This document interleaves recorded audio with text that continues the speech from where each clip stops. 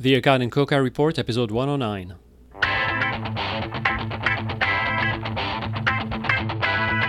Welcome to the Akkad and Koka Report, the podcast dedicated to making sense of healthcare, from policy to economics, from evidence-based medicine to ethics. Join us as Drs. Michelle Akkad and Anish Koka diagnose and treat the latest epidemic of healthcare absurdities. Well, welcome to this most recent episode of the Akkad and Koka Report. Today we have the pleasure of having Peter Kolchinsky here. Peter Kolchinsky is a biotechnology investor and a scientist. He started his career as a scientist. He's actually a virologist, and then he went on to co-found and run a Boston-based investment firm called RA Capital Management that's very successful and invests in new drug therapies. He now writes and teaches about biomedical entrepreneurship, and he's here to talk about his most recent book, which is really great, really fascinating, called The Great American Drug Deal. So, Peter, thanks for coming on. Thanks for having me. Absolutely. Peter, can you tell me what was some of the impetus to writing the book? Obviously, a lot of people write books to give some insight, to push back on something. What was your specific reason to write the book? Yeah, it didn't start off as a book. I think that's too daunting for anybody with a full-time job to tackle, or at least it would have been for me. I was focused on finding interesting companies to invest in that were developing new types of drugs, steeped in the science. And right around middle of 2015, when a company called Turing Pharmaceuticals took an old drug and price jacked it 5,000%.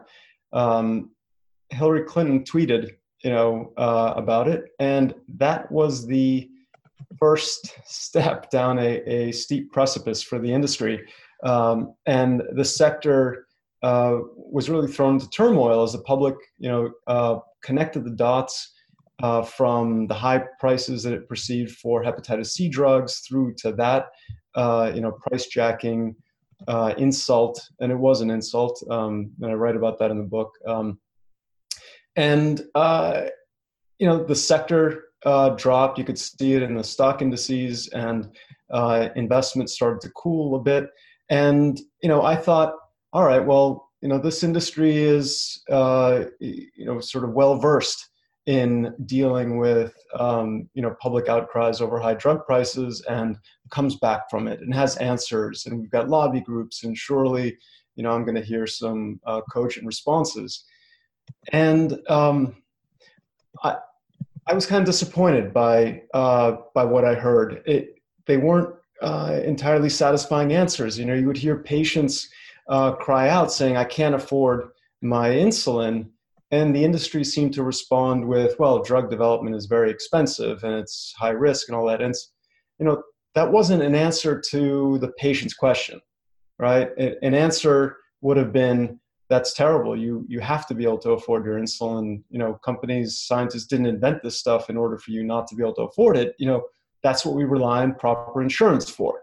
Now, if the question you're asking is America getting value for its drugs, which of course is not really what patients are asking, it's maybe what health economists are asking. But if that's what you're asking, well, then there's another answer that the industry wasn't giving, and it's that, yes, most certainly, drugs are the most cost-effective aspect of healthcare because they are a manufactured, commodity, and after their patents expire and competition sets in, they drop in price. They go generic. It's the best value proposition that there is in healthcare. Nothing else about healthcare goes generic, not hospitals, not surgery, and nobody was saying that. Everybody was focused on on trying to justify the high prices of today's drugs based on today's value proposition, and they weren't making a case that these drugs are upgrading human health for the rest of all time. And I waited, and I thought, well, somebody will make these arguments, but they didn't.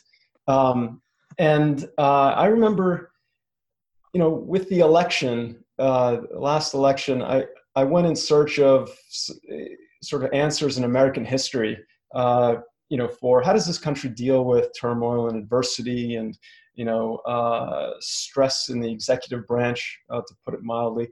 And I went reading the biographies of, the founding fathers. I read Chernow's biography of Alexander Hamilton. the one that sparked the musical, which I haven't seen yet, but I've listened to the lyrics and they're great. And the biography was terrific, and it tells a story of somebody who really understood the workings of a government, of a society, like truly at the most fundamental levels, understood how finance worked and taxation worked, and helped draft the social contract at the root of America. The Constitution, together with the Declaration of Independence and the Bill of Rights. And there was a moment in time when it wasn't clear whether or not that social contract would pass, whether the Constitution would be ratified.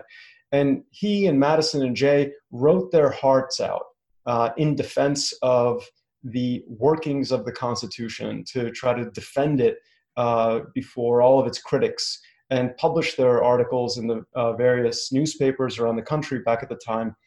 And anything that the public seemed to not understand about the Constitution, the need for two branches and federal taxes and a centralized army and all that, they explained and explained and explained as best they could. And later on, those articles were published together and called the Federalist Papers.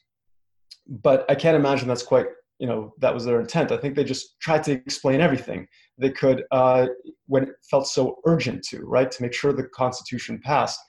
And they succeeded. And so I thought, okay, well, I don't know if I can write, as many articles as Hamilton, Madison, and Jay did, but, I've got a few in my head. And I just sat down and started writing. And I thought, okay, I will defend this notion of a biotech social contract, a phrase, by the way, that I had heard the CEO of Allergan, Brent Saunders, use.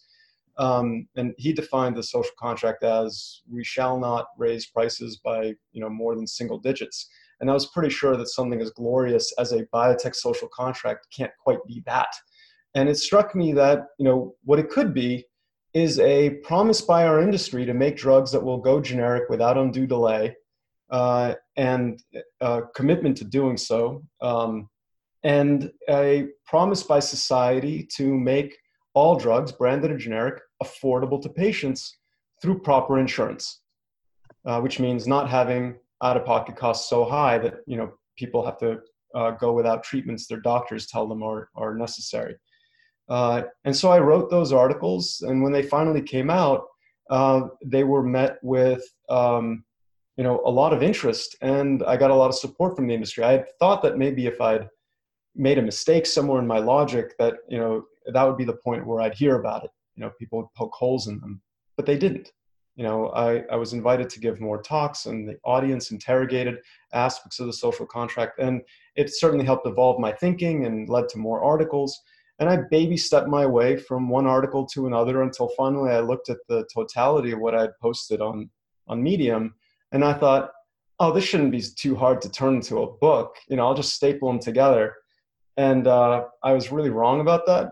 There's a vast difference between a set of articles and a book, and several really great editors schooled me in that, shredded all my writing, and forced me to work with them to put together a cogent book with new chapters, and it had to fit together a lot better than my articles did. So writing the actual book was the last step that I thought would take 3 months, and it took more like a year, but it's done. And you, and I think one of the things I really loved about the book is you really have a way of clarifying the argument, clarifying your arguments in support of the drug industry, and in support of innovation, and in support of the pharmaceutical industry and all the benefits that it has to society, and how one should go about paying for it in a way that's much clearer than most of the stuff that we read. I want to, and as you're saying, you kind of approach this because you were triggered, if you will, by the conversation that seemed to be kind of missing some pretty important points that you bring out nicely in your book. And so we'll focus in on some of them. So there's a nice passage in your book early on, and you talk about needing to reframe how one thinks about the pharmaceutical industry and the drugs that they produce as not so much as rent, but mortgage. So you say, when you pay a high and growing price for an apartment forever, that's called rent. When you pay a high price for an apartment for a defined period of time and then you own it, that's a mortgage. That's right. Those expressing outrage at the high price of brand drugs are in a way thinking of a mortgage payment as if it were a rent. A rent is an expense, a mortgage payment is an investment, and no one is making that point. And so, and this builds on, the thing that I think you're right about is missed a lot in the debate, is that these drugs do go, or a significant portion of these drugs that have pretty large, certainly some population benefits, some individual benefits, like statins and whatnot. When they go generic, they're kind of benefiting society kind of forever, and so you've kind of put in that investment so the entire globe can then enjoy these drugs. And then the other point that you bring out is that the reason high drug prices aren't people talk a lot about it is because of the high out-of-pocket costs that have kind of come to bear. A lot of it as part of the kind of changes to both the private and the public insurance, private and public markets when it comes to insurance over the last 10 years. So I want to kind of hit both of those points. One is when you talk about the investment that one makes, how do you decide, Peter, what that investment should be? Yeah, so under the regime, under the framework that we've been operating with for the last, basically my whole career, where there's been a confidence that America values life. When it sees suffering, it wants to help, and it will not place a value on life. At the very least, the value it places on life is very high, right? What it has allowed, I believe, scientists, people in the biotechnology industry to do is to, for the most part, focus on what can we do? Technically speaking, what problems can we solve? And to know that as long as it's doable, if we then pursue those solutions with certain probability adjustments, that when we bring those drugs to market, we will be able to charge prices that will have made it worthwhile. Now, that breaks down, right? If, let's just say that one says, well, if we can make at least $500 million a year with this drug, for the time period when the patents last, that's a high enough net present value to justify the risks and the costs of this particular development program. Well, $500 million divided by how many patients? Now, if you're thinking at the societal level and you say, this problem that we have, I would gladly pay $500 million times, 15 years, which, adds up to $7.5 billion. I would gladly pay that in order to know that we've fixed this problem once and for all, right? Then that's one way of doing the math. But when you have to arbitrarily say that we're going to pay for that kind of insurance value, that reassurance that we now have a tool to solve a problem by dividing by the number of people that are going to get it each year, and it turns out that there are, 500? Okay, well then that's $1 million per patient. And so the question is, given that I have to charge $1 million per patient, for this, in order to make the math work, do I believe that we are operating or will operate at the time that we launch in the kind of climate that will accept that? And if the answer is no, I'd be too nervous. I don't think I would want to be backing a company that's got to justify $1 million per patient to the public. Then it may not get funded. Now, if it happens to be that it's 5,000 patients, then it becomes possible to make the math work, because $100,000 per patient per year is precedented. That isn't what, sets off alarm bells, typically. And the aggregate cost of $500 million, per year is generally not what insurance companies freak out about. And so if there's a disease with 5,000 patients, then we say, okay, well, at $100,000 per patient, yes, that's doable, right? And so that's pretty much, how we gauge whether or not the public will, if not embrace, then at least accept or not vilify that drug if we launch it. If I had to now ask the question, yes, but when later on there's some government agency or a group like ICER that will run some math after the fact, after we've taken whatever risks we've taken to try to bring this drug to market, gee, I wonder what value they will assign using their particular formulas, then that's a degree of uncertainty that would, I think, preclude investing in a whole lot of things. In fact, I'm not entirely sure what we would invest in if we knew that we would only get paid what a group like ICER says our successes are worth. And their math is deeply flawed. Right. No, and you nicely do bring up the fact that, for instance, the ICER, I guess, doesn't, and I didn't know this actually, ICER doesn't take into account the value of when a drug does go generic, correct? So there's a limited time frame that they're kind of looking at and stuff. Yeah, they treat mortgage payments like rent.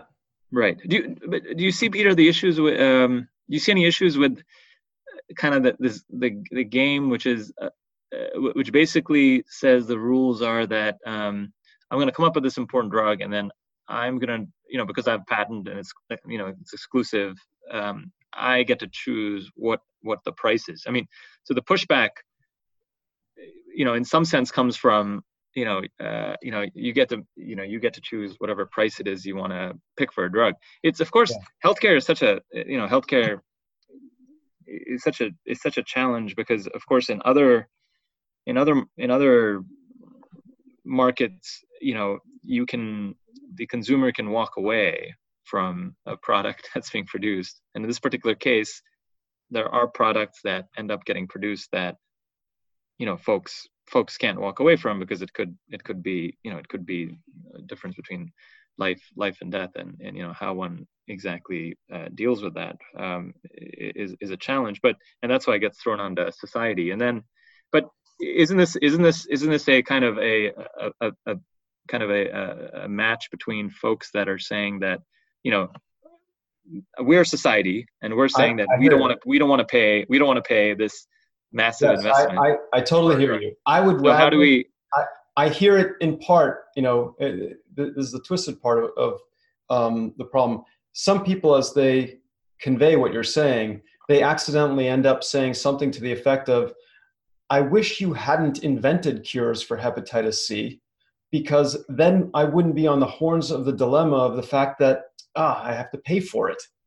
Right? It's like, I wish no such cure existed, and then I would just accept my fate, which, by the way, is to spend even more, treating, the progression of hepatitis C with the only technologies we've got, which is, transplant, or just outright accepting, suffering and death. So I take your point that the public feels uncomfortable with the idea that the industry, when it does achieve a technological success and a regulatory success, there is the FDA to make sure that the drugs that come to market are better than what we had before, the public worries, what if we will be taken advantage of, our desperation will be taken advantage of, and a company will just charge $1 billion a patient, right? And the question is, has that really happened? If someone were to take advantage, to prey upon the public like that, upon patients and the mercy of America, then wouldn't the industry's profit margins be way higher? It's awfully strange that when you do the math on the whole industry, if you just simply shaved 20 or 30% off of US drug prices, you would drop the industry's profit down to basically zero, wipe out executive compensation, everything that the American public has been taught to hate will be wiped out. And yet a 20-30% discount off of American prices, is that going to make these drugs affordable to patients? No, right? And so it's strange. The industry does not seem to be systematically taking advantage of this ability to price gouge that the public is, sort of guided to fear. So I don't believe that we need to be imposing controls on prices to prevent something that isn't happening, with the exception of outliers like Turing Pharmaceuticals and Daraprim, and there are fixes for that, like the Creates Act. Right. So so one of the interesting things that you bring up is that when this the contract that you're talking about that you want folks to kind of cleave to is this idea that drugs need to go generic, because when they go generic, there's massive benefit to society, and there are biosimilars, which are not just mixing chemicals together, or chemicals mixed together in a certain way. Those are very unique, and it may be very hard or impossible to create equivalent biosimilars. And I guess we can talk about the cocktail and the wine analogies if you like. Right, exactly. Right. So you nicely explained how if there are compounds that are being made, if there are drugs that are being made that are biosimilars that are unable to be to go generic easily, you'd be okay with governments or regulations that compel, after the patent expires, that compel companies to allow generics to be made, I guess. Yeah, absolutely. I mean, the intent of patents is to offer a finite period of time for the innovator to be able to, charge a high price and collect a reward for that innovation. You can't entirely have a monopoly if others are able to invent something similar and compete with you. But at least no one's going to directly rip off, what you've created, and others are forced to innovate too. But sometimes the monopoly you have is not rooted in a patent. It's rooted in essentially the complexities of science and the rigors of the regulatory process, like a gene therapy. And the FDA just doesn't have any mechanism for saying that somebody else's gene therapy is the same as yours and substitutable, and therefore a pharmacy can just switch out the brand for the generic. And so when you enjoy a red tape monopoly like that, or what an economist would probably call a natural monopoly, then we have kind of the opposite of a patent. It's a price regulation that steps in and makes sure that our free market system is not hijacked by natural monopolies. And we've done it with other natural monopolies like railroads and water utilities. And that's what these are, by the way. Like these drugs, once they're invented, they're destined to become public goods, right? They are ours. They are our shared resource. Society will have paid off the mortgage. It owns it. And therefore, it's entitled to have that public good at pretty much as close to the cost of production as will preserve that supply, right? Peter, so I think the regulation I'm proposing is just a natural fix for a market failure. So, Peter, I didn't see much in the book about the FDA, and you're very positive on the FDA. I mean, in terms of Michelle and I have had a couple of podcasts where we've brought up the high entry barrier that the FDA places in terms of the requirement for efficacy. I mean, the FDA's history is interesting in terms of going from an organization that was primarily concerned with safety to now one that is essentially is followed so closely by the investor community, right? Because if the FDA approves a drug, especially in a market where if an FDA approves it, payers will pay. You have kind of a known windfall, if you will, that happens if the FDA more or less known. I mean, it's a lot harder to guess what the sales of a drug would be. Companies these days. Well, it's been like this for a while. Okay. I heard. But what? When Pfizer launched Lipitor, they thought it would be a rather modest selling drug. That's a rare case of a drug selling more than a company expected. usually they sell a lot less. A lot less, okay. But do you not have any issues, especially as an investor, as somebody who's been on the kind of under the covers, if you will, kind of drug development in terms of, do you have any issues with the FDA and the bars that they have in order, the cost that they kind of put on folks like you to get a drug to market?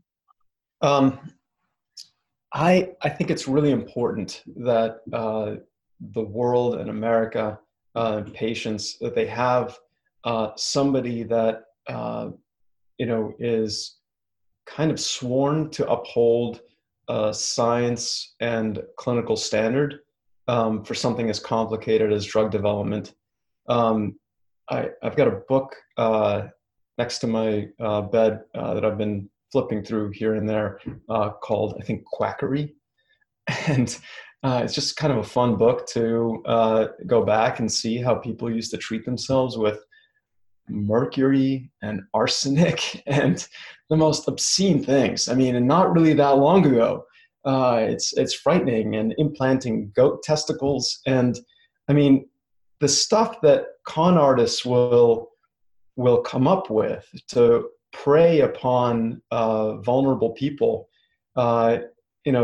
You think you find, some folks engaged in predatory practices today.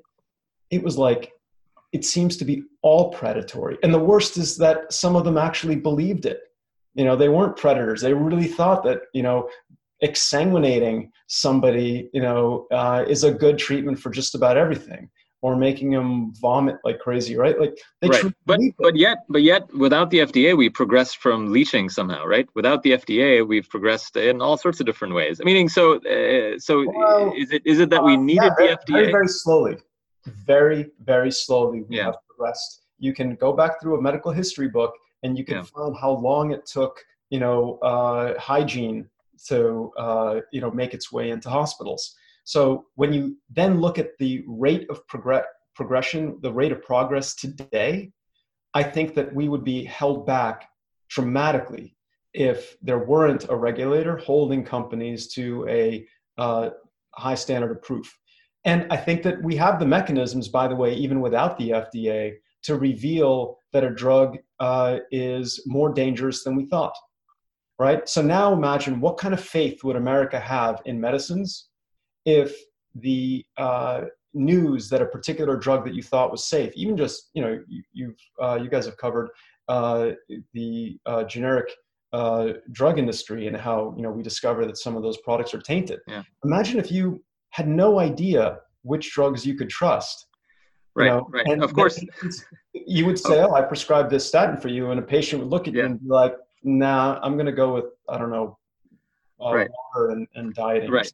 Though the interesting thing with that story is that it was, there are it took whistleblowers, outside of the that weren't in the FDA to kind of clue people into what was going on. And then the most interesting part of it is that there's a company in Boston, I think, I forget where exactly, and somewhere in the Northeast, that is actually batch testing every single pocket of drugs that they get to see if they have what they say they have. So in some senses, they're doing a lot more than what the FDA does. Right. So the point is that it may be that if you didn't have just one large regulatory body like the FDA that is giving this kind of certification, and some of the certifications, as you saw with the generic drug mess that we have in India with Ranbaxy and stuff, that kind of certification means next to nothing. Maybe you'd have a bunch of different. I think it's great that we've got the FDA. Yeah. Okay. And I definitely think there's things that the FDA could do better. Like any group of people, there are mechanisms for them to evolve, and they give feedback. But besides the FDA, I think it's great that we've got watchdogs. I think it's great that Catherine Eben wrote that book, Bottle of Lies. And while not everything in that book, I would say, reflects on the totality of the generics industry, I think it's a little harsh. I also don't think that it was her job to be nice and totally balanced. You need a book like that to wake up our entire all of America to how important it is to make sure that the generic supply can be relied upon. In fact, when I saw that book, my heart sank, because I thought, here I am writing my own book about the value of branded drugs because they go generic and they remain effective and reliable and inexpensive for the rest of all time. And here is this book saying that's a lie. And I immediately, pinged some of the people that I know in the industry, including people that have been at the FDA. And I said, is this true? And they said, it's a lot better now than it was. So I hope that we continue to guarantee the generic supply. I would gladly see every branded drug, a tax imposed upon it in order to fund additional resources for either the FDA, or you make up what watchdog you want, to quality test every generic batch out there so that the public has faith. Because it's only by knowing that after you've paid off the mortgage on your house, it's actually going to remain erect and, function and serve you and be, still a good home for your kids when you pass it on to them, that makes the mortgage worth paying. Right. That's a great point. There are of course a bunch of folks that have different views on how to control drug prices, right? There's the camp. I think Peter Bach is fairly prominent, and he wants to control drug prices, use some formula based on some value thing. John Arnold, is seemingly everywhere and has funded a number of different organizations, and his point is that a drug's price should be linked to its clinical value to patients. And again, he highlights the fact that drugs in the United States are much more expensive than drugs in the US. So drugs outside the US are much more expensive than drugs here. So therefore that has led to some folks talking about using those prices as a reference for US prices. There's you and I exchanged a bunch of tweets a couple of weeks ago about this story of the state of Utah, sending people in limos to Mexico to buy drugs to bring them back. Tell me why all of those are wrongheaded. All of those. Wow. Okay. So.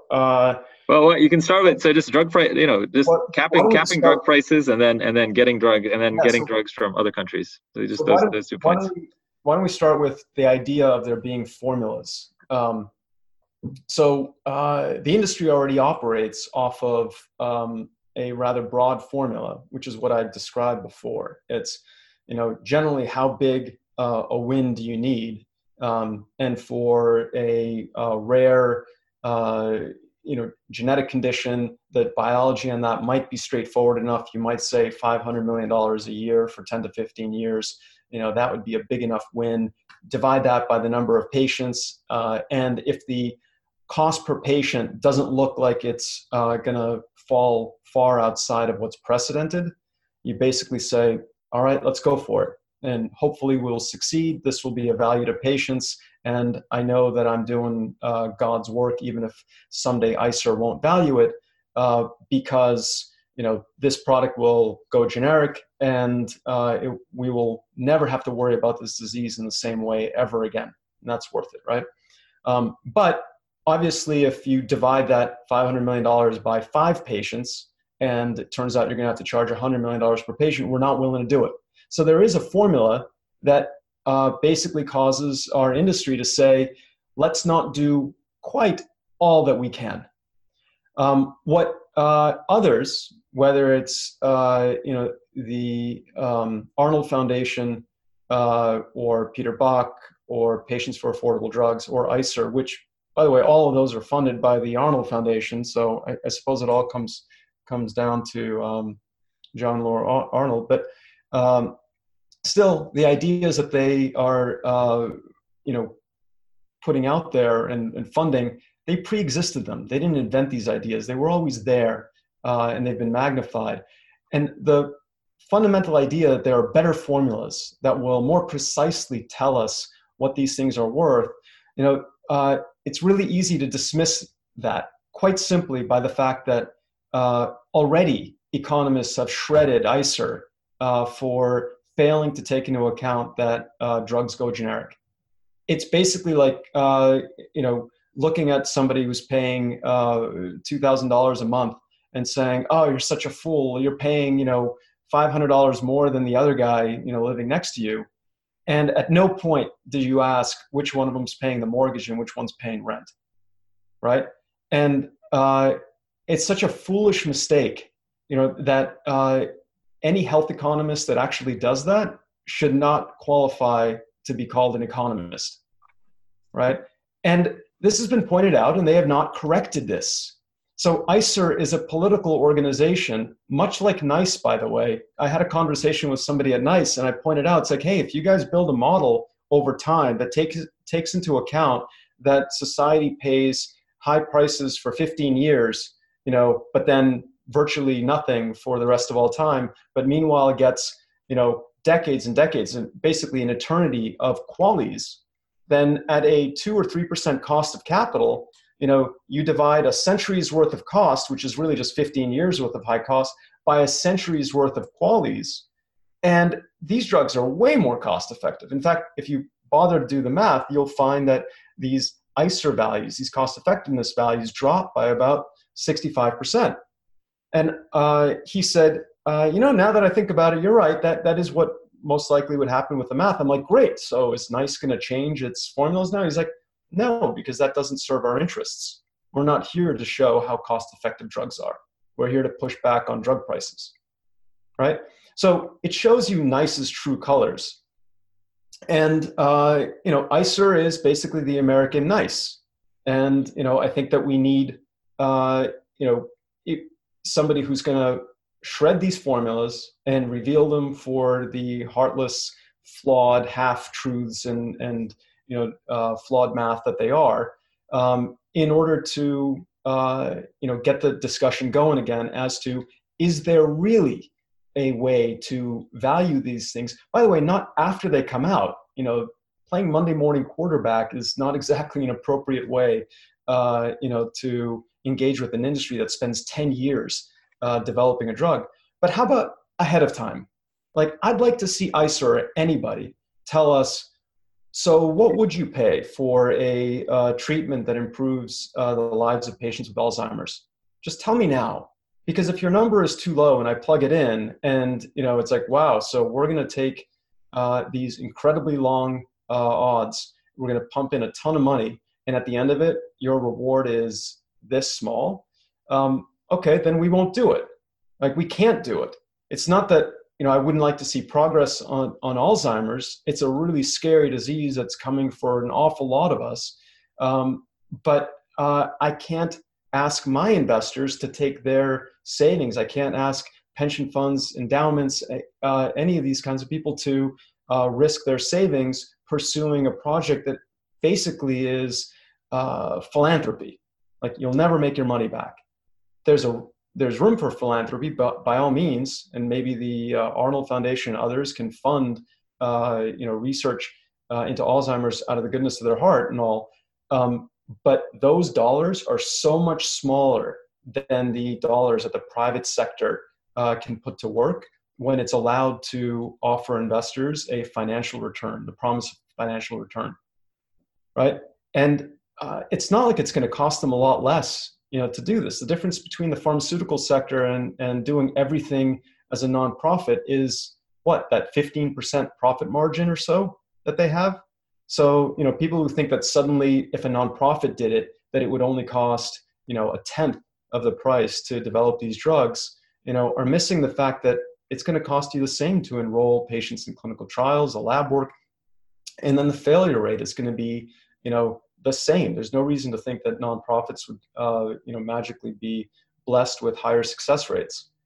So I have not yet seen anybody who supports, ICER type formulas offer to use those formulas to tell us ahead of time what will something be worth. They just sit on their formulas quietly until a drug for sickle cell anemia is launched, and then they judge after the fact how easy it was and tell us how little it's worth and how greedy and terrible the industry is for charging what it's charging.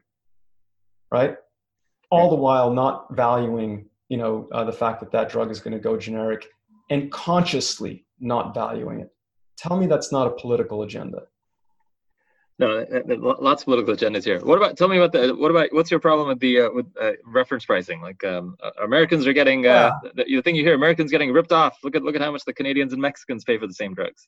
Yeah. So the analogy that I would use is, and I'm still working on this analogy, so bear with me. But there's a house with a number of rooms, and we want to live there. We are the primary tenant, and we are making mortgage payments, and we've got these roommates, European roommates, let's say, and Canadian roommates, and we would like them to pay, proportionately, for the mortgage payments to help us pay off the house. But they say, no, look, I'll just couch surf a bit, and I won't eat quite as much as you. I promise not to be as messy. I'm just going to pitch in a little bit, right? And it irks you because that what will happen is after you've paid off the mortgage, they will move in full. They'll claim a room. They'll use those generic drugs fully, right? They'll move their families in. They'll enjoy, the benefits of having paid off that house after the drug goes generic. But they're really not willing to do anything more than pitch in for the mortgage payments a bit, right? And so as much as you kind of want to throw them out and say that's just not fair, the reality is that you will only be robbing yourself of the supplemental payments that they're offering, that little bit of pitching in, and you'll end up paying more. So if there were a way to force them to pay their fair share through trade negotiations, what have you, that would be great. Like, I fully support the American administration's efforts to try to get other countries to pay their fair share for basically everything that they should be paying their fair share for. Way back when Canada was ripping off drug patents, we actually engaged with them in some negotiations, and the outcome was NAFTA, and Canadians got in line and they respected drug patents after that. So it is possible to achieve greater fairness with negotiations. But if what you say to basically the home builders is, look, it's so unfair that I have to pay more than my couch surfing roommate here. I insist that I'm only going to pay what he's paying. Then that may feel more fair to you, but the home builder is like, but I can't actually make my business work. I can't build homes for people if everybody just pitches in what they can, right? And so as the primary mortgage bearer, you can't just say, that's it, I'm just going to be a couch surfing roommate, someone else bears this cost. The whole industry does indeed depend to a large extent on America, and America cannot forsake its duties to its own patients. Other countries are taking advantage of that. So the IPI, the International Price Index, as it's proposed, just in its most pure form, could actually have an unintended consequence if indeed America is still intent on funding innovation to help its patients. By saying that the primary tenant, us, and all of our roommates have to pay the same fraction, the same fair price, if it results in driving them out, then in other words, if American companies basically set the same US price exported to Europe, and we discover that the Europeans really are willing to deny drugs to their patients if they are priced higher than they are now, we will find that America is shouldering not just half or 2/3 or whatever of the profits of the drug industry. It's going to be shouldering all of it, right? And it'll just mean that Americans are going to pay even more for the innovation that they want. So if, however, we discover that the Europeans have more heart than they've been letting on, and that they're not really willing to let their patients suffer, then we might in fact discover that the Europeans will pay more of their fair share, and it could potentially reduce the U.S. prices that companies project, that they'll have to count on in order to justify innovation. I don't know what's going to happen, and that's the dangerous thing about IPI, right? You could go through years of turmoil discovering which way it's going to go.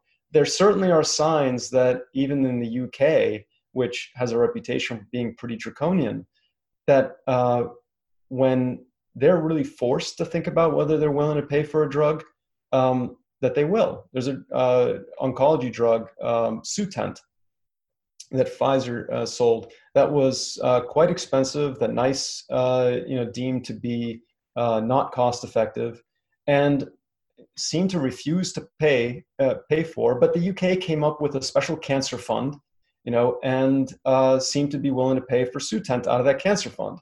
And somehow the UK reassured itself that, well, we didn't really deviate from our cost effectiveness metrics because we didn't really use our standard proper budget. No, we have this special other fund.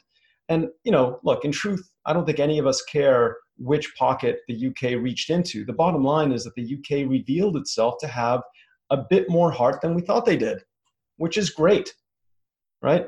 So I hope that if push comes to shove, we discover that Europe and Canada, that they are willing to pitch in and pay their fair share for these mortgages. Unfortunately, by the way, H.R. 3, one of the bills that the Senate, or the House, I should say, has been considering, it didn't just have IPI baked into it. It had IPI plus controls that would have prevented companies from raising that one standard unified price above where it's set now. So it would have actually forced, it basically would have now taken prices that previously were based on what, all these various countries were willing to pitch in, that little help that they were offering. It would have forced American prices down to those levels. It was just a complicated way of saying we want industry to offer a deep, deep cut. And no surprise, they modeled it as $1 trillion of savings over a decade, which is $100 billion per year. Mind you, the US pays $271 billion per year towards branded drugs. It's actually quite a modest part of our total economy, about 1.3%. But $271 billion, is, if you shaved $100 billion off that, that's 38%, I believe, a 38%, discount off of what the U.S. pays for branded drugs today would absolutely decimate the industry. Like, there's no other way to make the math work. Yet somehow some economists managed to give the Congressional Budget Office the impression that, that would only result in, what was it, like 8 to 15 fewer drugs over the next decade. And I can tell you, if you're going to shave 38% off of this massive industry's budget when its profit margins are in the teens, there's no other outcome than that you will have a dramatic reduction in the incentives to keep funding R&D. So it comes to the next major point that you kind of introduced your book with is this idea that one of the big problems that you see is that insurance is just not doing what it should be doing. That the reason folks can't afford medications is because more recently out-of-pocket costs are high, and what is the point of doing that? Because now you're going to significantly influence whether or not patients take the drug because they have to pay out of their own pocket. And so, at some point you even bring up the fact, insurers, I think you use the term heartless, that these insurance plans are heartless. But you're a big proponent of universal healthcare. You want health insurance that'll pay for everything, especially drugs. Would that be accurate? No, wait. Just to be clear, universal coverage. Universal coverage for it is impossible for any human being in America to afford any meaningful aspect of healthcare without the benefit of insurance. Unless, of course, they're healthy, in which case that's nice, right? So healthcare in America is unaffordable. And that's because we actually have technology. We've got things we can do. Back when it was just like your doctor that would walk from town to town, and healthcare was whatever he happened to have in his medicine bag, maybe a few leeches. Okay, maybe some people could afford a visit from the doctor, but today we've got hospitals and emergency rooms and ORs, and we've got all this technology and all these drugs and all these procedures. There's things we can do, and just to keep all those people employed, dividing that total number by the sliver of the American population that actually needs care in any given year comes to an astronomical number per person that's sick. But it's actually not an astronomical number if it's across the entire working population. Well, maybe I should say that healthcare services are growing to be an uncomfortably large number, but drugs, no. 271 billion divided by the 17 trillion of income that Americans have, it is entirely possible to make that amount of money going to branded drugs affordable for whoever needs them, right? So everybody needs insurance, and I believe that all patients should be able to afford, access whatever drug their doctors appropriately prescribe. So when I propose in the book that we dramatically lower or even eliminate out-of-pocket costs for drugs, I do believe that physicians are the learned intermediaries, as the law considers them to be, who know what is appropriate and what's not. Maybe they need a nudge from an electronic medical health record or something to remind them you can prescribe a generic statin first before you go to a PCSK9. But I don't believe that it's appropriate to deputize patients with high out-of-pocket costs and leverage their fear and anxiety. So Peter, second-guessing doctors. So Peter, let's look at the experience of the PCSK9 inhibitors. I'm sorry, I hope you have a little bit of extra time, Peter. Usually we're done in about an hour, but this is. No, I'm happy to go. Has it only been an hour? It's only been an hour. But let's go through the experience. So this is where we'll have a little bit of a discussion where clearly, look, I think the pharmaceutical industry is amazing. They have, in terms of what they've produced, remarkable. Cures for they've made HIV livable just in my lifetime. From me being a young doctor watching a young trainee watching just the ravages of HIV and AIDS and these a lot of progress in mostly poor, disadvantaged communities, by the way. All right, and look what's happened. Immunosuppressive drugs have made transplant work. I could go on and on. So I think the value of the pharmaceutical company, the value of the American pharmaceutical company in terms of what it does for the globe, there's a little doubt that there's a massive value add there. But as in all things, there's gaming, and there's an issue with what value are you really? Can one do better? Is there a more efficient system that one can move towards? And there are certainly many examples. You talk about Daraprim, a drug that is available for not much money at all elsewhere, but because of regulatory barriers, because of that's an old drug. We paid off the mortgage on it. Sorry? It's an old drug, and we paid off the mortgage on it. That's exactly one of those drugs that should be available at high quality for the rest of all time. Right. And so you speak strongly for the fact that we should take away the regulatory stuff that, allows companies like Turing and what's his name to Shkreli to kind of jack up prices and the loopholes. These loopholes that's of course the stuff that's that's the easy low-lying fruit and stuff, right? But one of the issues is this idea of what is efficacious, what's beneficial. So take PCSK9 inhibitors that you brought up is a great example. Statins have been a fairly remarkable class of drugs, which are used incredibly widely by cardiologists to absolutely lower. Somebody comes in on the LDL who's had a prior event, in the 180s, and we take their LDL down to the 70s, and we think, over a 10-year time span, relative risk reduction over that time, that we're doing something good, something really good in terms of reducing the risk of that having. sounds like a patient for whom the statins actually worked. So right, exactly. But here's the thing. You have the PCSK9 inhibitors that came on the market, and the problem for the PCSK9 inhibitors were that statins are so darn good, right? So you have, so the studies were done. The studies were done on patients who had an average LDL of 90, and they drove those LDLs remarkably from 90 to 50. But the benefit from going to 90 to 50 is much different than the benefit from going from 180 to 90. So there's, as would be expected, there's some law of diminishing returns in terms of what one gets by doing this. So and yet they did work. They showed improvements in cardiovascular outcomes. They did, but the amount was less. I'm with you. With you. But and the issue will go generic, right? And they will go generic. They will go generic. But the issue, right. But the issue, of course, is in this period of time.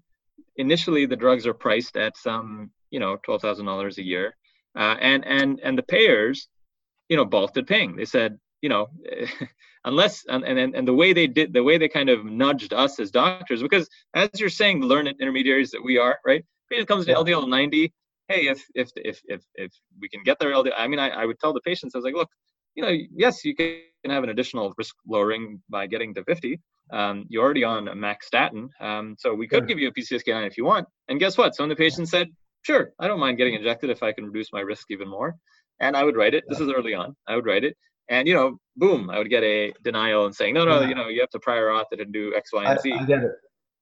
And so, I was faced with the decision again, the practice, we have lots of resources that we're using towards doing all sorts of things. And the question is, do I invest an hour of some person's time to try to fight this thing and send them the... No, I totally get why you wouldn't. It's the insurance company's way of functionally saying no. Right. So I would... Of a real problem in America. If I had to worry that they'll do that to an Alzheimer's treatment, that they'd be like, oh, I'm not technically saying no. I'm simply putting up 16 pages of forms for a doctor to fill out for every patient who objectively meets the criteria for this drug. And then later, by the way, when I do finally reluctantly, grant prior authorization as an insurance company, I'm still going to impose an out-of-pocket cost that is meant to nudge that patient to do what? Not take a drug that I have agreed is appropriate for him. Yeah, the system is discouraging use of drugs that we've successfully developed, which in 20, 30 years, when not just these antibodies that, annoyingly have to be injected once every 2 weeks or a couple of injections once a month, right? But actually RNAi, right? Is what's coming. When you can give a subcutaneous injection once every 6 months, and that is a chemical that is much more readily genericized.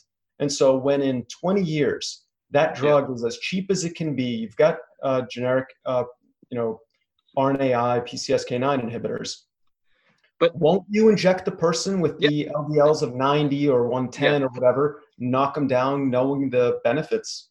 Absolutely, but that doesn't mean that we can't debate what we should pay for the drug now. So what happened with the PCSK9 story, for instance, was I would go to the patient and say, hey, look, I'm sorry, we can't get this drug prior approved without a significant effort. And in your particular case, the conversation we would have was, look, you're already at 90.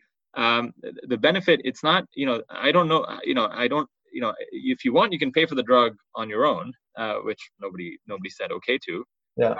But so the only folks that we really went through that process for was the folks that were having recurrent events with their LDL at 90, or if their LDL was 180 on a max dose statin and on Zetia, and they still whatever, and then we would say, all right, it is worth it for you. So we kind of had this conversation. You kind of came to it, and guess what happened in a matter of 2 years? What's happened to the prices of PCSK9? And by the way, the PCSK9 story is interesting because there were 2 branded drugs that were available that could play off one another. So that's right. So by the way, it's not like they didn't know that they would have to come down on price. I mean, but did that happen when it launches a drug knows that insurance companies are going to put up barriers. Not to mention the insurance companies want to extract their own rebates, their kickbacks, and so the launch price of any drug has to be higher to allow for that nonsense, right? Negotiation Or take place, competition, something to make them, the insurance companies, feel like they did their jobs. Right. Mind you, insurance in America doesn't actually want the cost of healthcare to go down. They get their 15% off the total pie. They want the whole thing to grow. They would like nothing more than for healthcare to be 50% of the economy in the next 30 years if they can. They just don't like any one cost creeping up on them next year during their budget. So yeah, I understand what you're saying. All right. But the insurance, but the payers, right? My point is that in this time when we're trying to figure out how much of an investment we need to be making for that long-term thing, in that time, without the insurance, without the payers setting up these barriers, we would never have gotten. I mean, that was their way of negotiating. And I'm asking you. First of all, I'm not opposed. I'm not opposed to them playing two companies off. No, not just two companies, but you would be opposed to them balking to say, hey, look, the FDA approved it. If a doctor writes it, you should cover it. Absolutely, right? I'm absolutely opposed to insurance companies stepping in and saying, oh, we acknowledge that this patient, would experience a benefit from this drug, that they've proven that there's a reduction in their risk of death and stroke and heart attack, whatever, from this. We just don't think their life is worth it. I'm opposed to that because the moment America says, that's cool, that's okay, we need someone looking out for our budgets, it's really essential that we spend $800 billion on healthcare administration paperwork. It's absolutely essential that we spend a ton of money on corn subsidies. All those costs are important. By the way, Fortnite is a really worthwhile expense for our children. All those expenses are important. So you know what? Let's cut back on what we spend on drugs that will inexpensively save people's lives for the rest of all time. Right. Yeah, I have a problem with America doing that because it's the end of biomedical innovation if we accept it. But Peter, but every new drug isn't the same. So it's not like transplant where if I don't transplant this person, they will die, right? In the case of statins, in the case of PCSK9s with an LDL of 90, you have to treat X number of people for X amount of time for one person to not have it. So that conversation about value and how much it's worth to you, which isn't that a worthwhile one to be had? But between a doctor and a patient. As opposed to an insurance company saying, "Well, I don't think that it's a conversation that a patient can have." See, a patient just had a heart attack, and a patient has not taken classes on health economics or any of that. And so the question is, frankly, whether a doctor can even have that conversation, because last I heard that economics wasn't taught in medical school either. Right. So the bottom line is that doctors, they take a Hippocratic oath, right? Which I don't believe has a very big financial component to it, as much as people are starting to introduce the idea of financial toxicity. Yeah. I think that neither doctor nor patient are equipped to have the economic discussion. What they can have is a conversation about the medical appropriateness of a given therapy that the FDA has blessed and said it is safe and effective for the following patients with this label. And so a doctor is there to figure out, is this drug going to help this patient? We as a society have to figure out what tools do we want to give doctors to use, knowing that doctors are not going to be in the best position to apply financial analysis to see what's worth it. So I think that, for example, a different approach that insurance companies could take for medical appropriateness is to say, we're going to give you the benefit of the doubt, Dr. Cardiologist, that you will prescribe drugs to the best of your knowledge appropriately, but we will review the data. We will compare your prescribing habits to those of everybody else. And if we see that you are deviating notably from the prescribing habits of a typical cardiologist, we will have a conversation with you. Our medical director, who is medically trained, will have a conversation with you, Dr. Cardiologist, who is medically trained, and we will talk about whether you happen to be getting a lot more serious patients, and that's why you're prescribing more PCSK9s, or are you in the pocket of the drug companies? Did you really enjoy that $15 pizza so much that you got to have more and you're going to prescribe a ton more PCSK9s? Or do you just not understand standard of care? In which case, go take another course and we'd like to see your prescribing habits more in line. It is possible to police this stuff after the fact. You do not have to be so paranoid about preventing every case of overutilization that you cause the problem that we have today, which is undertreatment. There are people that are dying and suffering from their diseases that do not need to be because the treatments are right there. And we shouldn't pretend that those treatments are expensive, because in fact they're not. Each incremental dose of the PCSK9 is cheap.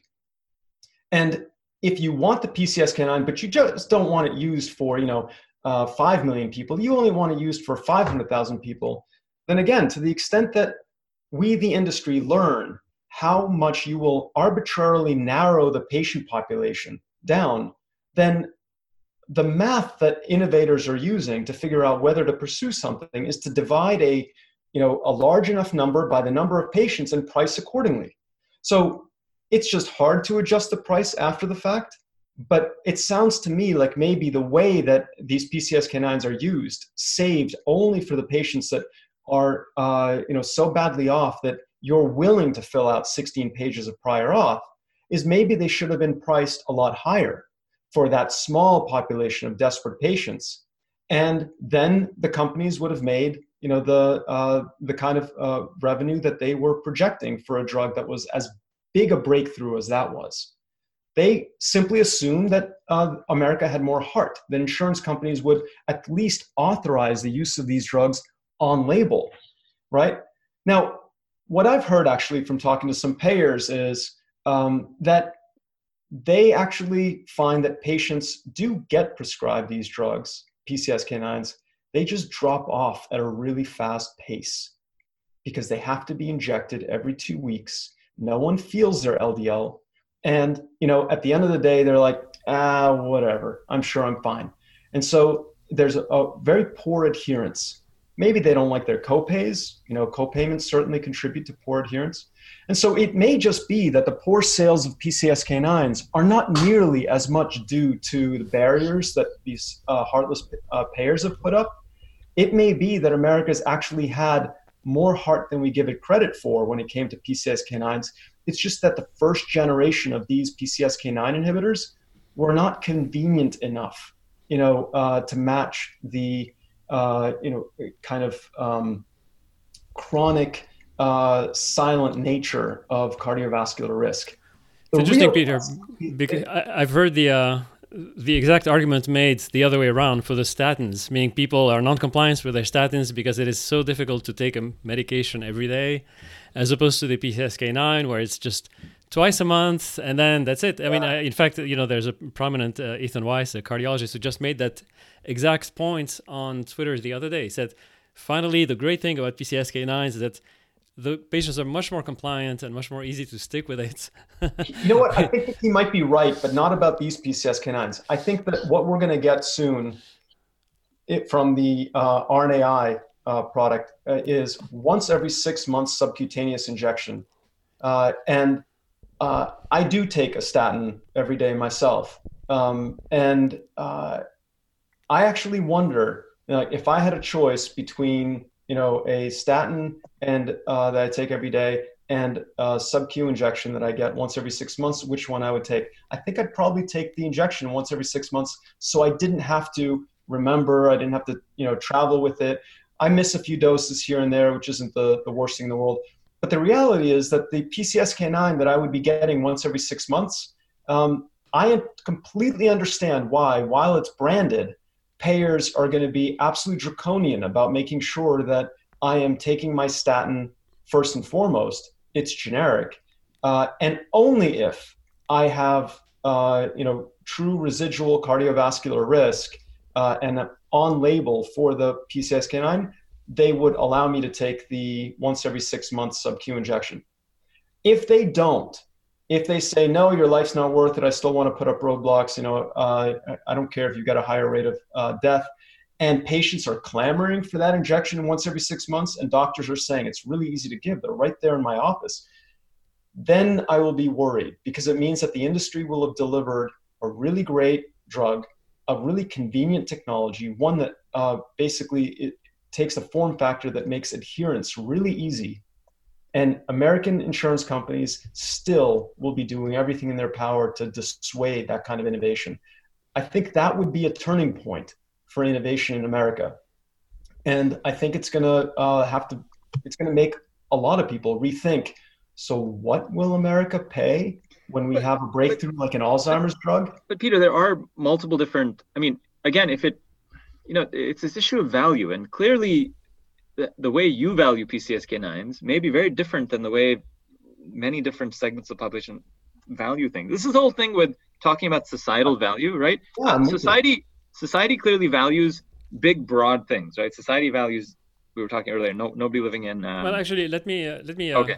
Maybe take over here. Yeah. Because that's on that point, so the point that you're making, what society values.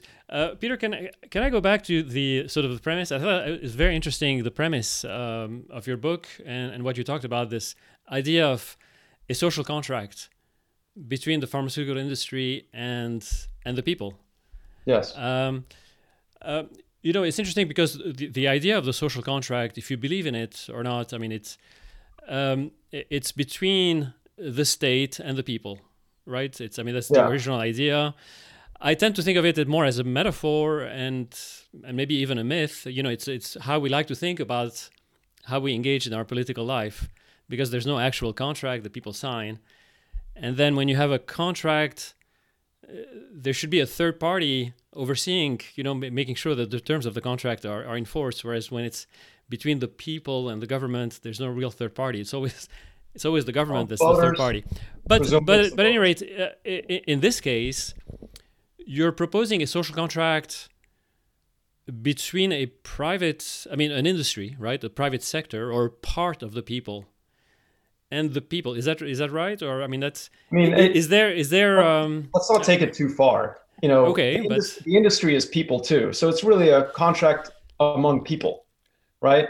We have 330 million people in the US, right? And it just so happens that ballpark about 5 million of them have these skills, whether it be scientists or accountants or what have you, or manufacturing people, to work on these particular problems of diseases and how we can solve them with medicines. Okay. And we've got 1 million who are physicians, and we've got a bunch of people who are really good at acting, and they give us all the content we get on Netflix. And all money is just labor. And so out of 330 million people, do I like the fact that 5 million of us are not focused on how we grow more food or how we make clothing or how we build shelter?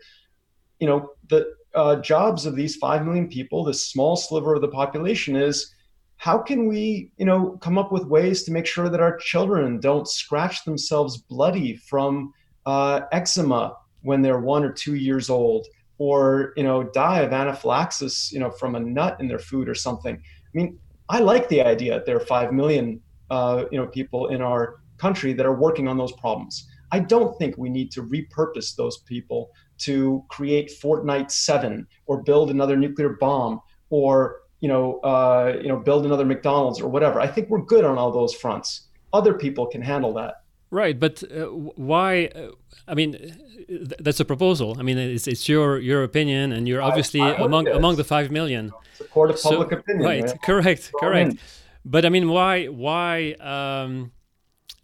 People, the Green New Deal, right? People are making sort of similar arguments. They're saying, look, the planet depends on low energy, green energy producers. We should really invest a lot more into green energy, because otherwise, it's really something that's right. The public is incapable of taking action, and so we have to subsidize the Green New Deal energies and sector and so forth. It's true. As a society, we have to act. Right? Which means that we have to take money from one sector to the next against their will. Absolutely. Right? Okay. We should. So you want subsidies for the pharmaceutical industries because I don't know why. Just to be clear, though, why do you call it subsidies? Unless you mean all payments are a form of subsidy, I suppose. But it's correct. Just payment. Right. I want incentive and funding for 5 million people to be clothed and fed and you want work on this. You want tax dollars to be used to, right? You want taxes to be used, right.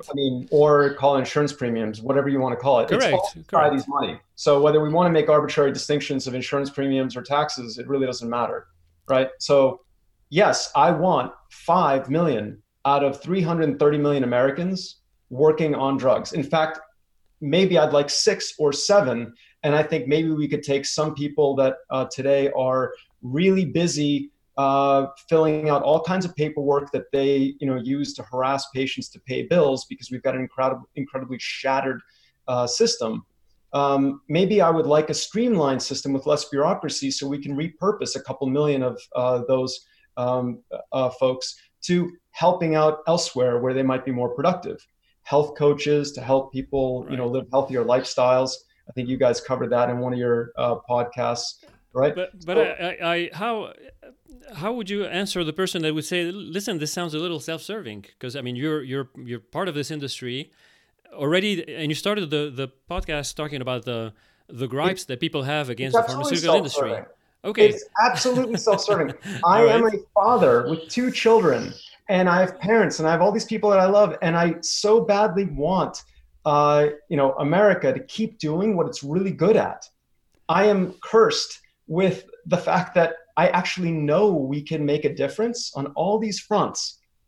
And if I were ignorant of that, if I thought, well, I mean, surely there's nothing we can do about, Duchenne muscular dystrophy or sickle cell disease, fine. Then I could take that attitude and say that let's work on something we can fix, like climate change. But I know that we can make a difference in the lives of these children and all these people.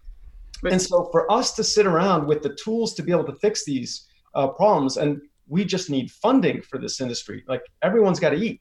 So for us to have the tools to do it, as long as society will pay the bills, and to be told by society, we don't want you to because other things are more important, I'm willing to have that discussion. It is essential that we all figure out what's most important. But 1.3% of our GDP going towards developing new treatments for diseases that plague us, cannot possibly be the pool of money that we, take to pay for other important things. But Peter, there is waste in our society, and let's go for the waste first. And there's plenty of it in, the healthcare sector. There's plenty. And after we have used up all the waste, and now it's just a choice that we have to make among a bunch of really good causes, then let's have the conversation that you want to have and talk about, is it climate change or is it medicine? Because they're both essential if we want our kids and grandkids to be healthy. And maybe we do need to pare back on biotechnology for biomedical innovation and apply biotechnology to climate change for a while till we've solved climate change. I'm open to that. A quick aside before we come back to this idea of value and societal value and how one comes up with that is that when you talk about you look back to the history and of things that have been decided by society as saying, all right, we must pay for this because this is a societal good. Okay, we need to somehow. You don't like the word subsidy, but we must somehow figure out how to make it happen. All right. So I mean, that's why the word subsidy seems to fit. And you look at housing, right? Well, if you consider what you pay McDonald's, to be a subsidy, then fine. You can call anything a subsidy. But society, meaning when we say, well, okay, I mean, no, because there is a subsidy there because, there's obviously a corn subsidy. There's massive agricultural subsidies that allow that hamburger to cost $5 and is within the reach of whatever. But if you look at some things that we've decided we must subsidize, all right, or we must have, and if you look at healthcare, you look at the higher education system. Right, since 1997, the prices have changed something like it's 200% more expensive in those items that we have said that they're so important that we must provide access to those to everything. You've seen what's happened to college tuitions, correct? By the same token, what has happened to software? What has happened to personal computers? What has happened to TVs? These things in real dollars, not by inflation adjusted, inflation adjusted dollars have come down in price, right? So really, there are dangerous come down in price. This has not come down in price. This has actually gone up in price, but it's also gone up in quality, and people choose to buy this. It is so great that people, sink an inordinate amount of their discretionary income into this because it doesn't feel discretionary anymore. We all got to be linked up. And Apple is one of the most profitable companies in the world, despite the fact that, apparently Moore's Law has been, dropping the price of computing power dramatically. This thing should cost 25 cents. So how come we're paying a fortune for it? So I disagree. I don't think that things work. Smartphones do. I mean, there's obviously many alternatives to the iPhone X. Yeah, do you see any of those in circulation? What's that? I don't see too many of those alternatives in circulation. Well, I mean, there's. I mean, again, that has to do with rich America. That maybe the crowd you hang out with mostly has. So the crowd. I mean, it may be that college kids may have they have cheaper phones. The point is, if you want to buy, yes, the cost of a Ferrari, right? I mean, you're holding up the iPhone, which is the best smartphone. The price of Ferraris, yes, has gone up over time, but the price of cars, or the price of clothing, or the price of TVs is a great example, right? Like there's a 60-inch. It may not be the greatest 4K OLED TV, but those prices have in general come down. Whereas stuff that we have said we must have, it is not just a choice, but a right to have. The prices of those have massively expanded, and some have they though? I'm not following the logic. We just talked about how drugs go generic, and they fall dramatically in price. Oh yeah. So when the HIV drugs all thoroughly go generic, you will find that they cost next to nothing, and yet they are just as effective. So why are we talking about drugs as if suddenly they don't adhere? I guess I should be healthcare. The amount that the average American since the 1970s pays. You mean what doctors charge? You mean doctors' salaries? But Peter, we started the conversation about the point that drug prices are too high. I mean, that's the whole thing. The impetus for your book was the outrage about. So we're not talking about generics after they go off patents, but we're talking about. But no, we are talking. But that's the whole point of the book. We have to be talking about generics and brands at the same time. You can't just focus on the new stuff. Right, but the premiums that Americans are paying, Peter, right? The premiums that Americans are paying now for healthcare versus what they were paying in the 1970s has gone up a significant amount. Now, I'm with you. Generics are almost awesome. Entirely because of healthcare services. No, I'm with you. And we have this debate all the time with people that attack us. We say, physicians were only 7%. I'm not attacking you. I'm just stating the facts. 90% of the expenses are for our services. Everything other than branded drugs. Therefore, 90% of all the increases in branded drugs are not a higher fraction of healthcare than they were. No, they're not a higher fraction, but how much we're paying. I mean, how much we're paying for those branded drugs has gone up since the 1970s. Yes, right? It has because we've invented more. Have we invented more doctors, or are doctors just getting paid more than they were? Right. So we have invented more drugs, and then they become cheap commodities, and we have to invent new ones. If America is still spending $271 billion 15 years from now on branded drugs, it's because every drug you know of and vilify and hate and think is too expensive today, I'm not saying you, but the public, has gone generic. No one's talking about it anymore. It's easily affordable. It's taken for granted. And we must have invented an entirely new set of drugs that America is paying $271 billion for. It takes a lot of hustle for all these people, 5 million people, all these scientists, to invent an entirely new set of drugs. Tell me something. Will the healthcare services industry have completely reinvented itself, and every hospital and every doctor will actually be a cheap commodity, and you will all invented like entirely new robotic systems and things like that are add to our standard of care? Or will you still be running the same hospitals, the same ORs? You'll still be you, just grayer, and you'll be charging even more because naturally salaries go up. Well, how would we know? I mean, Well, we know because that's it. We can look at the last 15 years and the last 30 No, but years. that's sort of a it's a post hoc fallacy. I mean, you can't you have to do a thought experiment. You can't just historically. I mean, our industry, healthcare, has been subsidized massively. There's no argument about that. Doctors have benefited in their salaries. Hospitals have benefited in their bottom lines. The pharmaceutical industry has benefited in its profitability in general. So I don't think there's any argument about that. 50% profit margins, sure. Okay, but the question is that at the same time, Anish is pointing out to is consumer goods in industries that are less subsidized seem to increase in quality and decrease in price and they decrease in price massively. I mean, the phone, if you look at the equivalent technological capability of a phone and the number of hours that an average worker salary would have to work to buy a phone 30 years ago or 20 years ago versus the number of hours that one has to spend to get an iPhone today, it's massively less, right? So the consumer goods are much more affordable. Sure that math holds up. You can buy a landline phone super cheap today, right? Probably find some phone for $15, and it is like the best landline phone that has ever existed. Except the standard has gone up, and you basically can't function in today's economy. Your company hires you; they expect you to be available, wherever you may be. You can't just limit yourself to a landline in many cases. So actually, I believe that the world drags you along and forces you to upgrade your technologies. You can't buy a cheap horse and a buggy whip these days anymore. You have to get a car.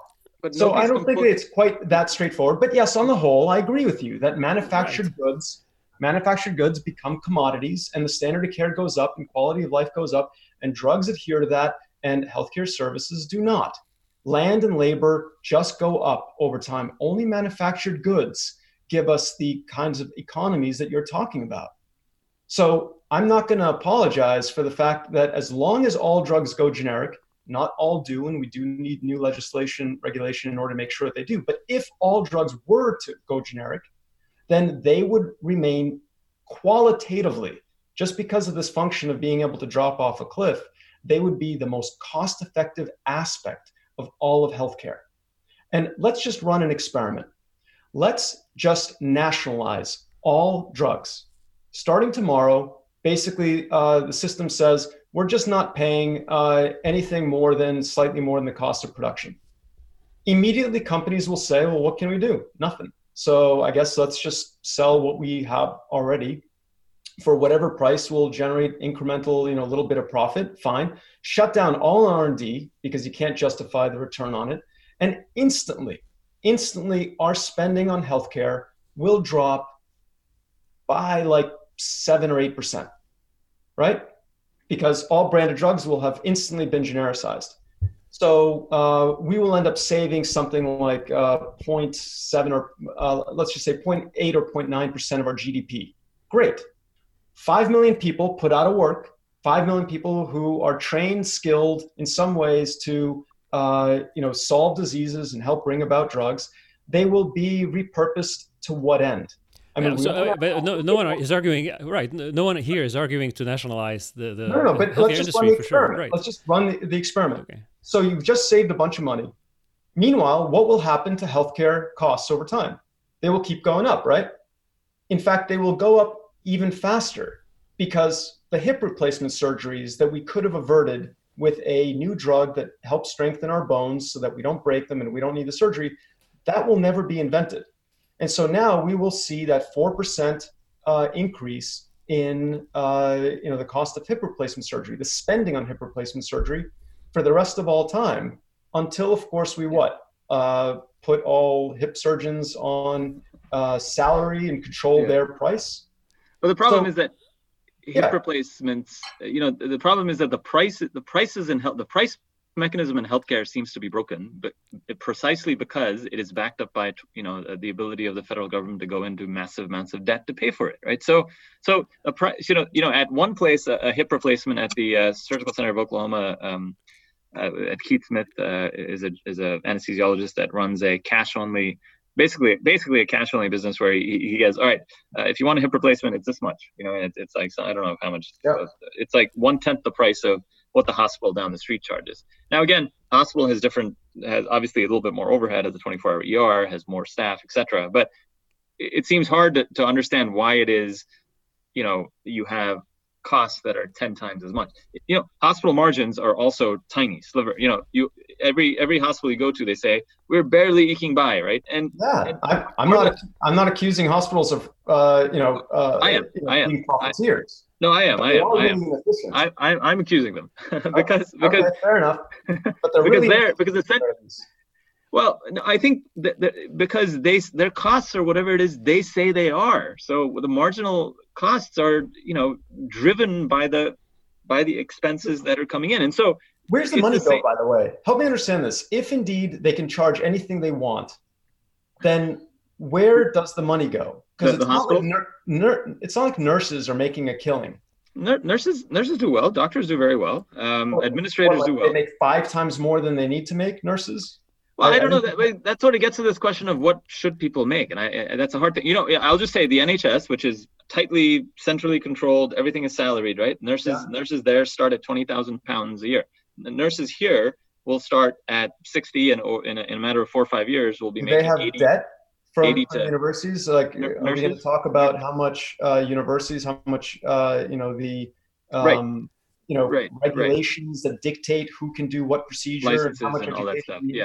Right? How much debt that imposes, and that all that has to be paid off. I mean, my understanding is doctors are practically indentured servants, for like 15 years after they graduate, because they've got so much debt. Right. So in the end, what we call high prices for surgery are really just paying off. But Peter, I mean, the point here is that all these arguments cannot be solved by sitting down and having a social contract and saying, agreeing together socially what your drug is worth, what your industry is worth, what Anisha's hospital is worth, what the nurse is worth, taking into account the debt and the this and the that. They can't. And normally, there's a market price mechanism that takes place that allows allocation, to spontaneously go to where the services that are valued the most and away from the services that are valued the least.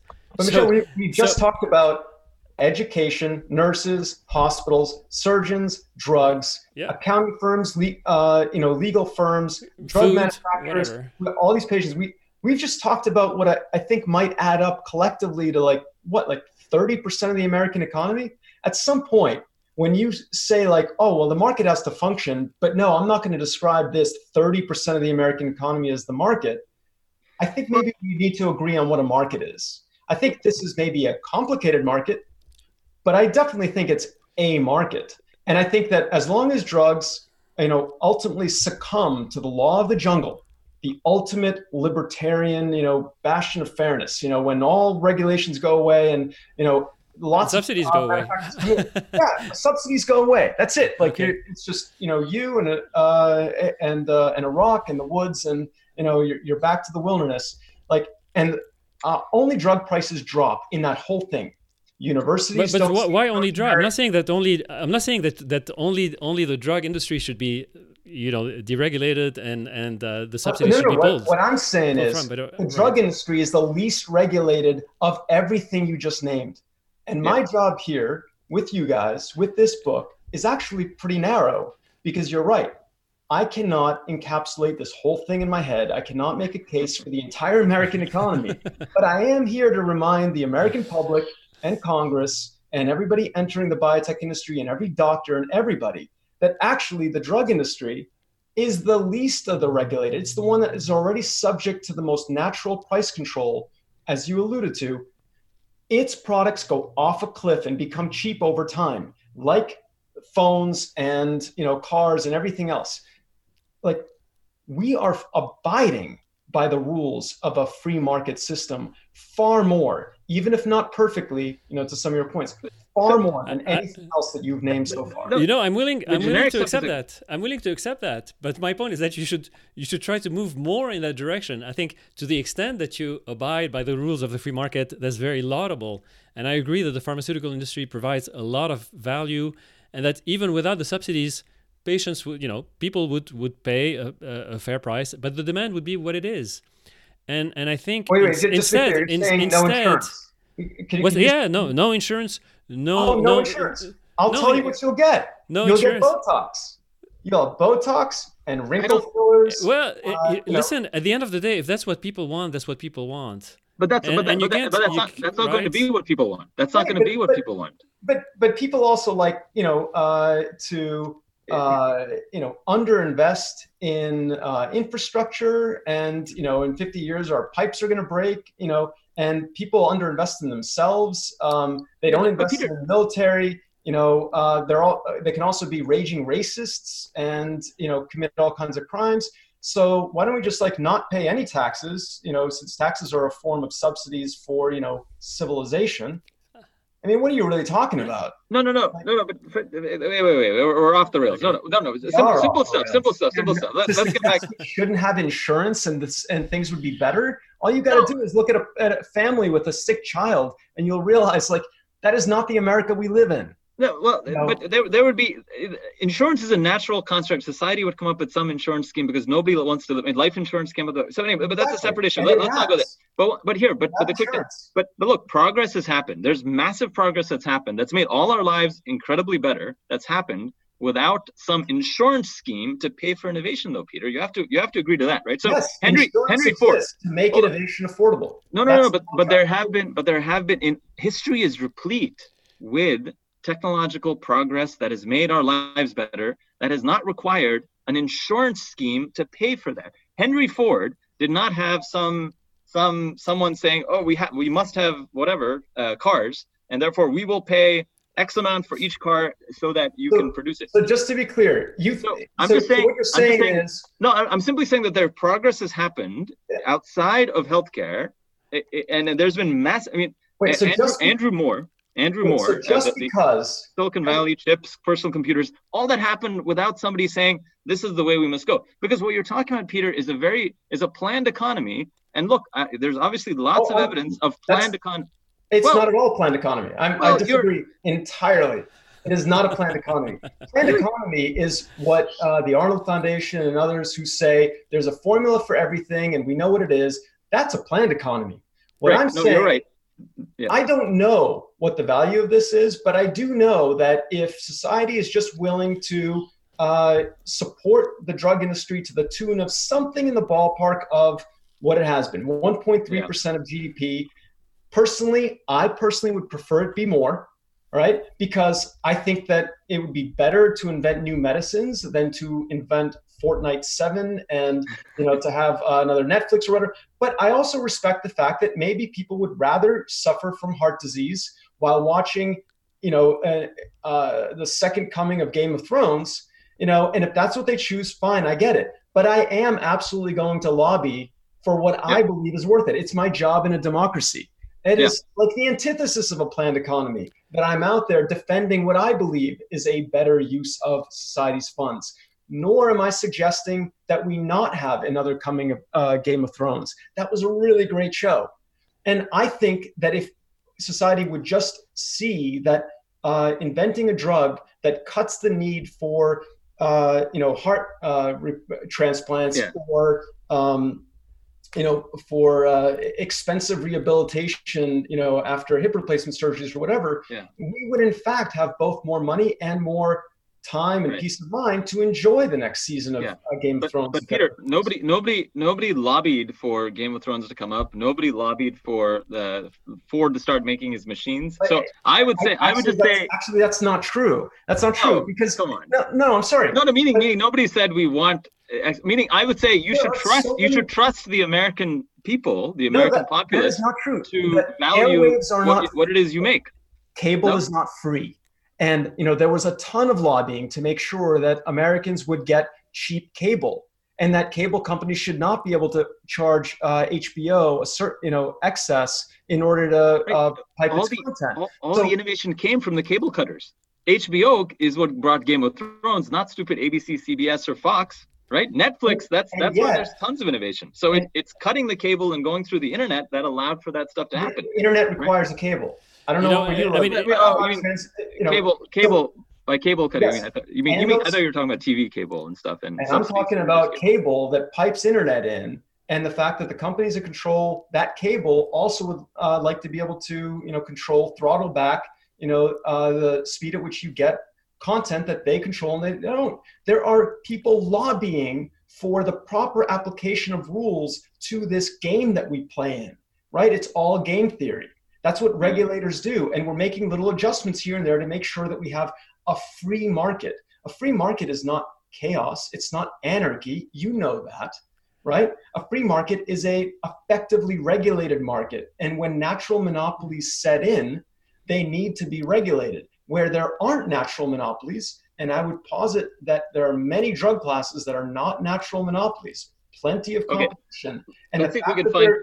And they go generic. So even if they are a natural monopoly for a temporary period of time, it's self-correcting by the fact that the patents expire and they go generic. That sure always happens. Right. There is a trend in the industry to go to natural monopolies that can't go generic. That needs to be nipped. But what I would, I think, find agreement, we're all in agreement that the pharmaceutical company produces an amazing amount of value, maybe greater than any other segment of the population because of any other segment of healthcare. I love that. I would love to stop you right there. Because of exactly what you're talking about. And because of that, I would say that it is so obvious to 330 million Americans that you would find a robust market to support you even without the need for... I think you're right. I think you're right. Need for some of those structures. It's going to go. Yeah. Here's how it's going to go, right? Let's play this one out. We're now in the third hour. This is the fun hour. For those of you that have been listening with us for the last nearly 2 hours, this is the payoff. This is the fun hour, right? I think it's going to go like this. Let's just say Congress imposes price controls and, the industry basically disintegrates, right? We would oppose that. Well, no. I would oppose it. Okay. It wipes out insurance. People have to pay out of pocket. And the industry basically says, well, I can't invent a cancer drug that is going to help 5,000 people with a particular, type of cancer driven by ALK or TREC or whatever. Yeah, that's right. That I'm not sure we agree on that. Look what happened in the NHS. Even the NHS, the controlled system, when there was a drug that was of such value to the entire populace, what happened? Something just one second. Created. One second. Okay. I'm saying that, first we destroy what we have by eliminating insurance. And all of a sudden, the industry reacts immediately. Trust me, I will not have a fund to invest in, right? And I'm going to have to basically find something else to do with my time, with all my training, everything I've ever done. It's kind of pointless. And then all of a sudden people will say, wait, we're dying of cancer. And there's hopefully still NIH funded research. And they're saying, hey, I think I have an idea for how to treat this particular kind of cancer that's driven by an ABC mutation. And, maybe some academics will, with their limited budgets, sequence some patients and say, hey, some cancers are caused by mutations in ABC. I bet if this academic chemist over there were to develop a drug, for these patients, there's only 5,000 of them. And, it would take an inordinate amount of money, for those 5,000 patients to fund, this particular thing. But I could do it. And it's possible that when we accumulate a whole bunch of, those kinds of realizations over time, where people realize that there's breakthroughs that we could be making in sickle cell disease and Duchenne muscular dystrophy and various cancers and Alzheimer's and whatever it is, that we will have maybe some donations going to a few groups that, manage to accumulate a few millions of dollars and make a little more progress. And maybe what we're going to get at some point is a real enthusiasm that surges up, and maybe we'll get a president, the next Nixon, that declares a war on cancer and dumps, $10 billion into a cancer fund and says, that's it, we're going to put an end to cancer. And then somebody will say, really? We should trust a single centrally planning government organization to deploy $10 billion? That's the most efficient way to do it? Wouldn't it be better to instead use that as a kind of X prize to incentivize companies to try to develop some drugs for cancer? And in the end, what I believe would happen is you would end up, from first principles, reinventing a system that looks an awful lot like this one, except it may take 30 years for us. After we've destroyed what we have today, this institution that we have today, it may take us 30 years to reinvent what we have today again. No, but Peter, clearly, if we destroy what we have and we don't change our principles, we're going to get the same thing, right? So the point is not just to destroy, but it's to work on the basis of the correct principles for, a just society or a better society or whatever. Okay. I would hope those principles are better. I would hope that all 5,000 of those patients with that cancer should then get the drug rather than simply say, well, we chose to fund the development of that drug for you, but we chose to only pay for 80% of it. And so no, those but in the scheme that you've outlined, first of all, the subsidy right now, let's say the government stops subsidizing insurance. Yeah. Presumably, if the subsidy comes from the taxpayers' money, then presumably it would go back into their pocket, and then they can choose to decide how to pay for it. Or if it comes from debt, I don't assume that at all. You just threw a divide by zero in there. No, because you said if the subsidy from the government goes away, then the industry will have its income completely go to zilch. Well, that's not true because if the subsidy goes away, then it goes back the same pile of money that is currently being by law channeled to the pharmaceutical industry would go into the private sector, and the private sector would decide. The private sector would decide whether they want to continue to spend it on the pharmaceuticals or whether they want to spend it to Fortnite or something else. Yes, you're right. Okay, so the money would be there, right? But it would take a critical mass of suffering. I mean, we didn't used to have an insurance industry. Why do you assume that? Why do you assume that innovation will, respond only to a critical mass of? I mean, people want to invest. Private citizens always and have always invested and sponsored industries to, produce innovation. Peter, you don't have enough only for the masses. You don't have enough faith. You don't have enough faith in your own industry's value, Peter. Your industry is so valuable that since the 1800s. But I do. I'm telling you, it will come about again. But we're saying let's make it come about without right. Well, I'm not really saying artificial subsidy. There's an artificial subsidy that destroys the value. It in the eyes of some people, it makes it overinflated, right? So people are critical of the pharmaceutical industry because they see it as being over-subsidized, and they say, "Oh, your profits are too much," and so you have to appeal to a certain calculus. You have to say, "Oh, but listen, it's only for the 10 years of the patent that we make profit. After that, it becomes a commodity and whatnot." And these are very complicated things. I mean, they are sort of central management, central planning things. You have the data. Your physicians. I mean, because you only have the data because it uses sort of artificial assessments of value. It's sort of an artificial. Let me tell you, you have the data. They're right here. We don't have to invent counterfactuals. We absolutely have the data. Medically prescribed products, physician prescribed. We do. I'll tell you. But there's no data. Go ahead. Finish. What is the data? I promise you.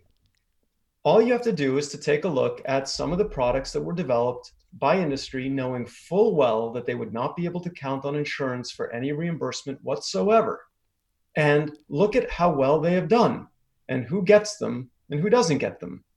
Do you know what they are? No, but we already talked about them. They're Botox, wrinkle fillers.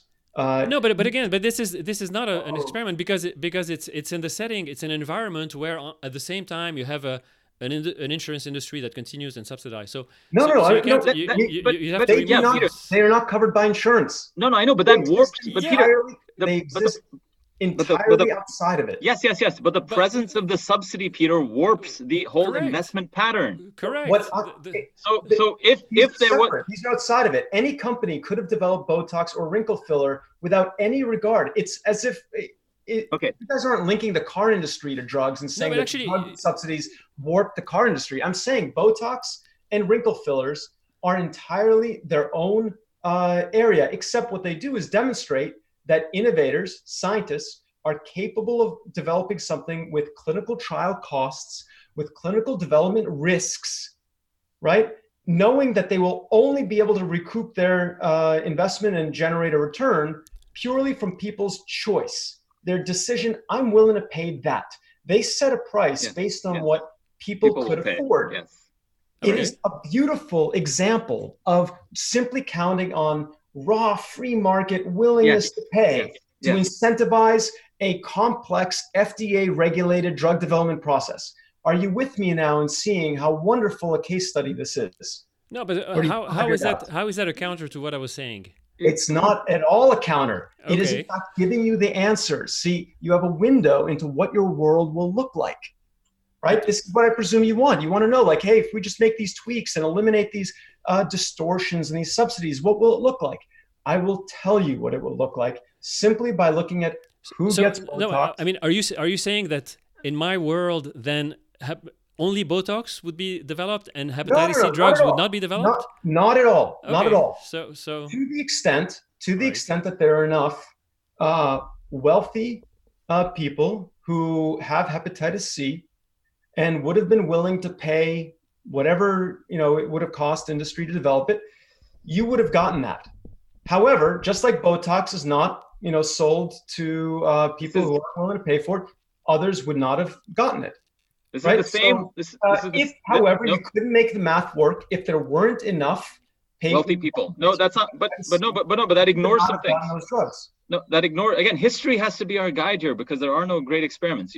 I understand your point is saying that okay, you need enough wealthy people, and then you'll create policies that affect poor people, more poor people, maybe black, etc., and that'll fundamentally racist. That's your point, correct? But well, okay. I mean, meaning you're saying in there, but no, meaning you're saying that the folks that will be benefited are only the wealthy, basically, correct? Yeah, I didn't throw race or whatever in there, but I mean, extrapolate all you like. Right. But well, that would result in inequities. I mean to say that's all I meant to say. But okay, yeah, right, inequity. I mean, look, I don't mind that some people have smoother foreheads than others. I don't think that's a necessity.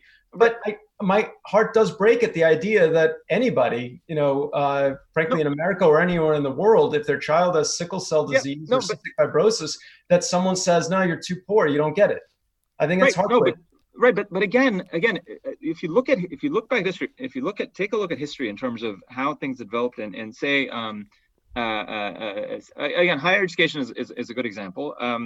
There have always historically been there's been a demand for folks that are poor to be able to have access to higher education. Correct. Before there were these massive subsidies to go to low interest loans from the government, etc. Right. There were historically black colleges that arose because a large percentage of the population at the time that didn't have access to education was black. There was a massive need in those communities for this is in the era of Jim Crow laws, etc. Right? Segregated America. There's a massive need for people of color to have access to education. And what happened? So again, even without help me out. Are you guys nostalgic for the Jim Crow era? Because why? I think I'm not saying that. I'm saying that at a time when there was significant amount of segregation, there before there were significant subsidies that existed, right? There were solutions that would come to bear. For instance, you had historically black colleges that were funded via it's called the civil rights movement. Right. Our society indeed rose up and said, that's not good enough. And it changed. And we got to the world that we have today in response to the inequities and injustices. And we still have inequities and injustices. And we have massive. Therefore, we need to continue to evolve. But it is not to tear down the institutions we have. It's to learn the lessons of why do they work when they work and how do we make them work for more? Right, but the idea, again, what we've done then we have made, I would argue, again, higher education is a nice little example. I would argue that we have made and we have put higher education at many institutions, even state institutions now, well out of the reach of many folks. And again, who gets affected most? It's the disadvantaged community that gets affected I'm not sure. Look, you're taking me outside of my area of understanding. I believe that there's a range of schools out there. There are state schools that are, significantly less expensive, community colleges. There is some education, hopefully, that many people can afford. And yes, there are, some schools that are absurdly expensive, and it's not clear to me how much more they offer. But there's a range. And I happen to believe that unlike schools, which don't go generic, their brands don't go generic, though maybe that might be nice if they did. Drugs do. They are a manufactured good. I would like us to compare drugs to manufactured goods, and I would like us to recognize that all products that can be commoditized are way more cost effective than the rents extracted from these kinds of service industries, especially the ones that lord their brands over us, whether it be some fancy hospital or university or whatever. Right. But Peter, the point that I was trying to counter was this idea that if we move to a world where you could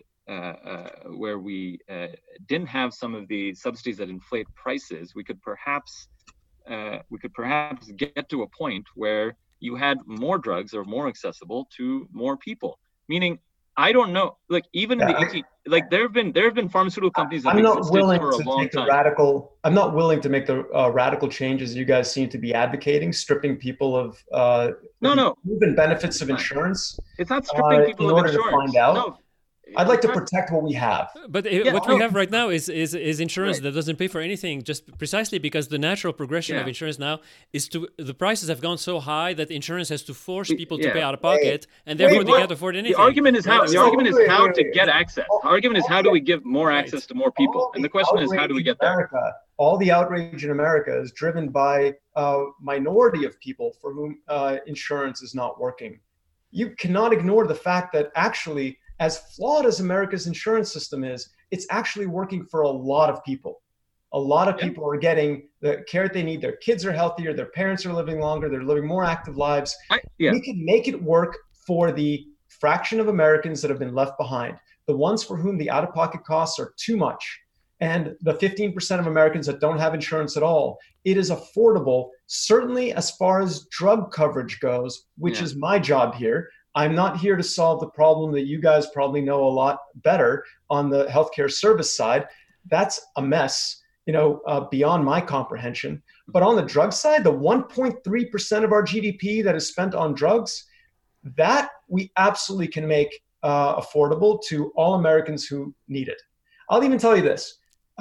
If we could just get insurance to lower out-of-pocket costs, and we can do that with a snap, just like we eliminated pre-existing conditions, you can have Congress pass law that says out-of-pocket cost for drugs cannot be in excess of X, so that it's affordable. There will still be the 15% of Americans who do not have insurance. They're going to pay out-of-pocket for all these drugs? I'll tell you, the drug industry would just give away all of its drugs for free if Congress doesn't, enact laws to prevent it, which perversely they sometimes, toy with that.